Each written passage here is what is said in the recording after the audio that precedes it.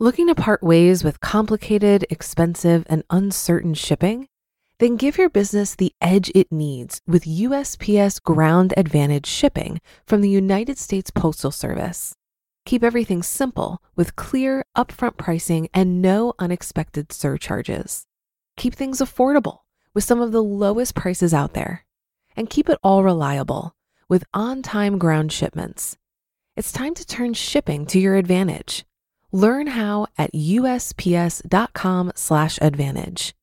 USPS Ground Advantage. Simple, affordable, reliable. At Evernorth Health Services, we believe costs shouldn't get in the way of life-changing care, and we're doing everything in our power to make it possible. Behavioral health solutions that also keep your projections at their best? It's possible. Pharmacy benefits that benefit your bottom line? It's possible. Complex specialty care that cares about your ROI? It's possible.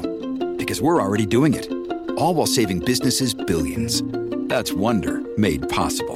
Learn more at evernorth.com/wonder. This is Optimal Finance Daily, episode 709. The American Dream is Slipping Out of Reach. Waaah, by Mr. Money Mustache of MrMoneyMustache.com. And I am your host and narrator. My name is Dan, and I'm here every weekday reading to you from some of the best personal finance blogs on the planet. And hey, if you want to be a part of book raffles each and every month and get some free spreadsheet tools from us, please come join our mailing list. You can do that at oldpodcast.com. And just a quick note, perhaps you could call it a disclaimer about the post today. Mr. Money Mustache puts his opinions out there pretty bluntly and sometimes wades into the political arena here. So if you disagree with anything he says, please feel free to comment on his post instead of reaching out to us, because what we're trying to do is read posts from authors who are pretty diverse, and sometimes they do inject their own values or political opinions, as I'm sure you've already noticed, and we are simply trying to bring you views from both sides of the spectrum. And with that out of the way, let's get right to our post as we optimize your life. The American Dream is Slipping Out of Reach. Waaah, by Mr. Money Mustache of MrMoneyMustache.com.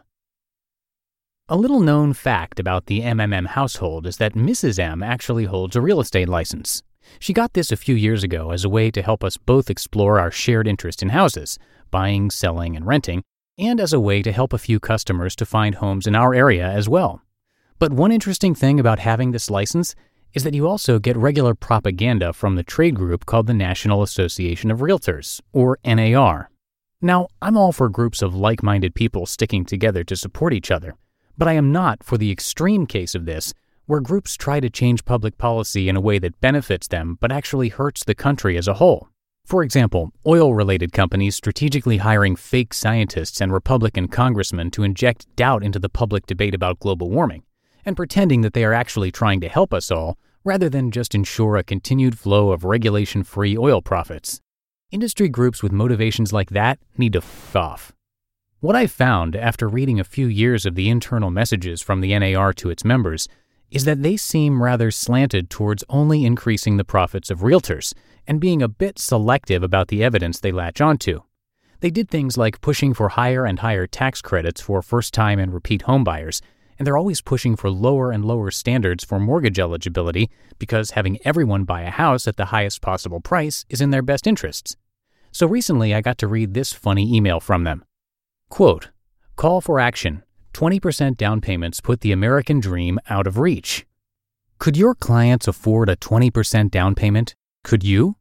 Can you envision what your prospective client pool will look like if new regulations governing qualified residential mortgages, QRM, take effect this year? Neither can we, and neither can many elected officials in Congress who did not intend for these regulatory provisions to be so narrowly defined.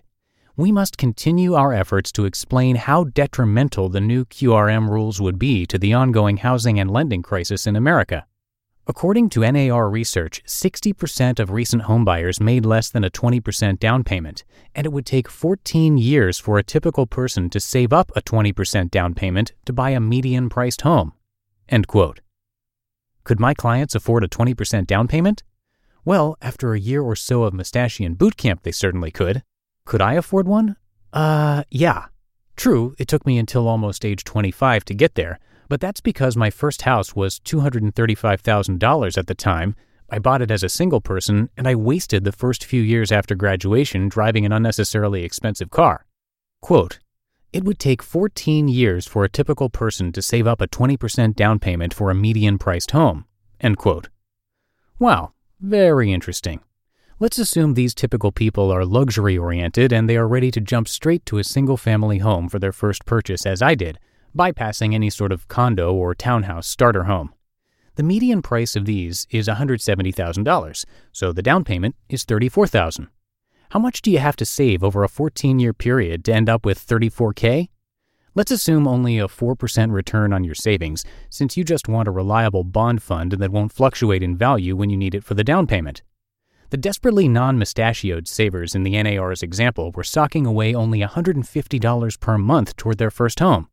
Now, I don't want to be too elitist here, but I do have to insist that someone who can only save $150 per month is not ready to buy a house yet. A person with this level of discipline is probably going to buy couches and dishwashers on the installment plan too, and perhaps even, gasp, borrow money for a car. Imagine what would happen to such a person if he lost his job. He would instantly feel a sharp monetary pinch. If enough people had this situation simultaneously, we'd have to invent some sort of national insurance system to ensure that they continued to get a stream of money even when they were unemployed.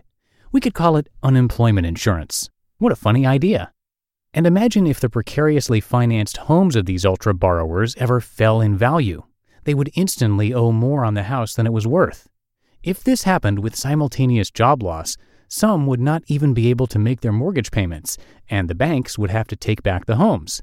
Others would deliberately walk away from their mortgage obligations, deciding that it's better to break their promise of repayment than to honor it and lose money. It could become a vicious cycle, with falling home values causing even more defaults, and we'd have a national housing price crash. Yeah, now that we think through that hypothetical situation, maybe we should ask people to put 20% down, partly as an incentive to keep their homes through a downturn, and partly just as a test to see if you've read enough Mr. Money Mustache articles to be disciplined enough for homeownership. The U.S. federal minimum wage is $7.25 per hour right now, $1,200 per month if you never do any overtime, still over $1,000 after payroll taxes. Even if you're in the worst case, single, and want to own your very own house and split the cost with nobody, you save your down payment by sharing a house with roommates for $350 a month and buy your groceries, food, and clothing for $250. You're saving $400 per month and you'll have your 20% down payment in less than 7 years. And it is hard to make minimum wage in this country. I pay people $15 per hour to paint walls or dig fence post holes for me occasionally, and I feel guilty for ripping them off with such an embarrassingly low wage. Independent house cleaners charge $25 to $40 per hour. So no, I don't think it's unreasonable to suggest that people rake together a 20% down payment for their first house, just as I don't think it's reasonable for anyone to borrow money for a car of any price.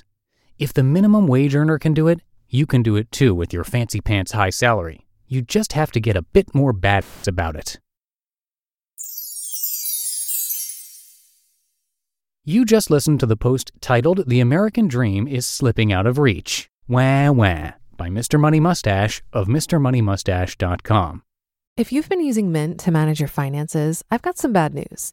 Mint is shutting down. But now for the good news. There's a better alternative. Our sponsor, Monarch Money. Mint users are turning to Monarch Money and loving it. Maybe you're saving for a down payment, a wedding, a dream vacation, your kid's college. I've found that Monarch makes it so easy to help you reach your financial goals, whatever they are. I definitely wouldn't be able to allocate my finances or plan as clearly without help from Monarch. In fact, Monarch is the top-rated all-in-one personal finance app. It gives you a comprehensive view of all of your accounts, investments, transactions, and more. Create custom budgets, set goals, and collaborate with your partner. And now get an extended 30-day free trial when you go to monarchmoney.com/OFD. After trying out Monarch for myself, I understand why it's the top-rated personal finance app. And right now, get an extended 30-day free trial when you go to monarchmoney.com/OFD. That's monarchmoney.com/OFD for your extended 30-day free trial. Looking to part ways with complicated, expensive, and uncertain shipping? Then give your business the edge it needs with USPS Ground Advantage shipping from the United States Postal Service. Keep everything simple with clear, upfront pricing and no unexpected surcharges. Keep things affordable with some of the lowest prices out there. And keep it all reliable with on-time ground shipments. It's time to turn shipping to your advantage. Learn how at USPS.com/advantage. USPS Ground Advantage. Simple, affordable, reliable.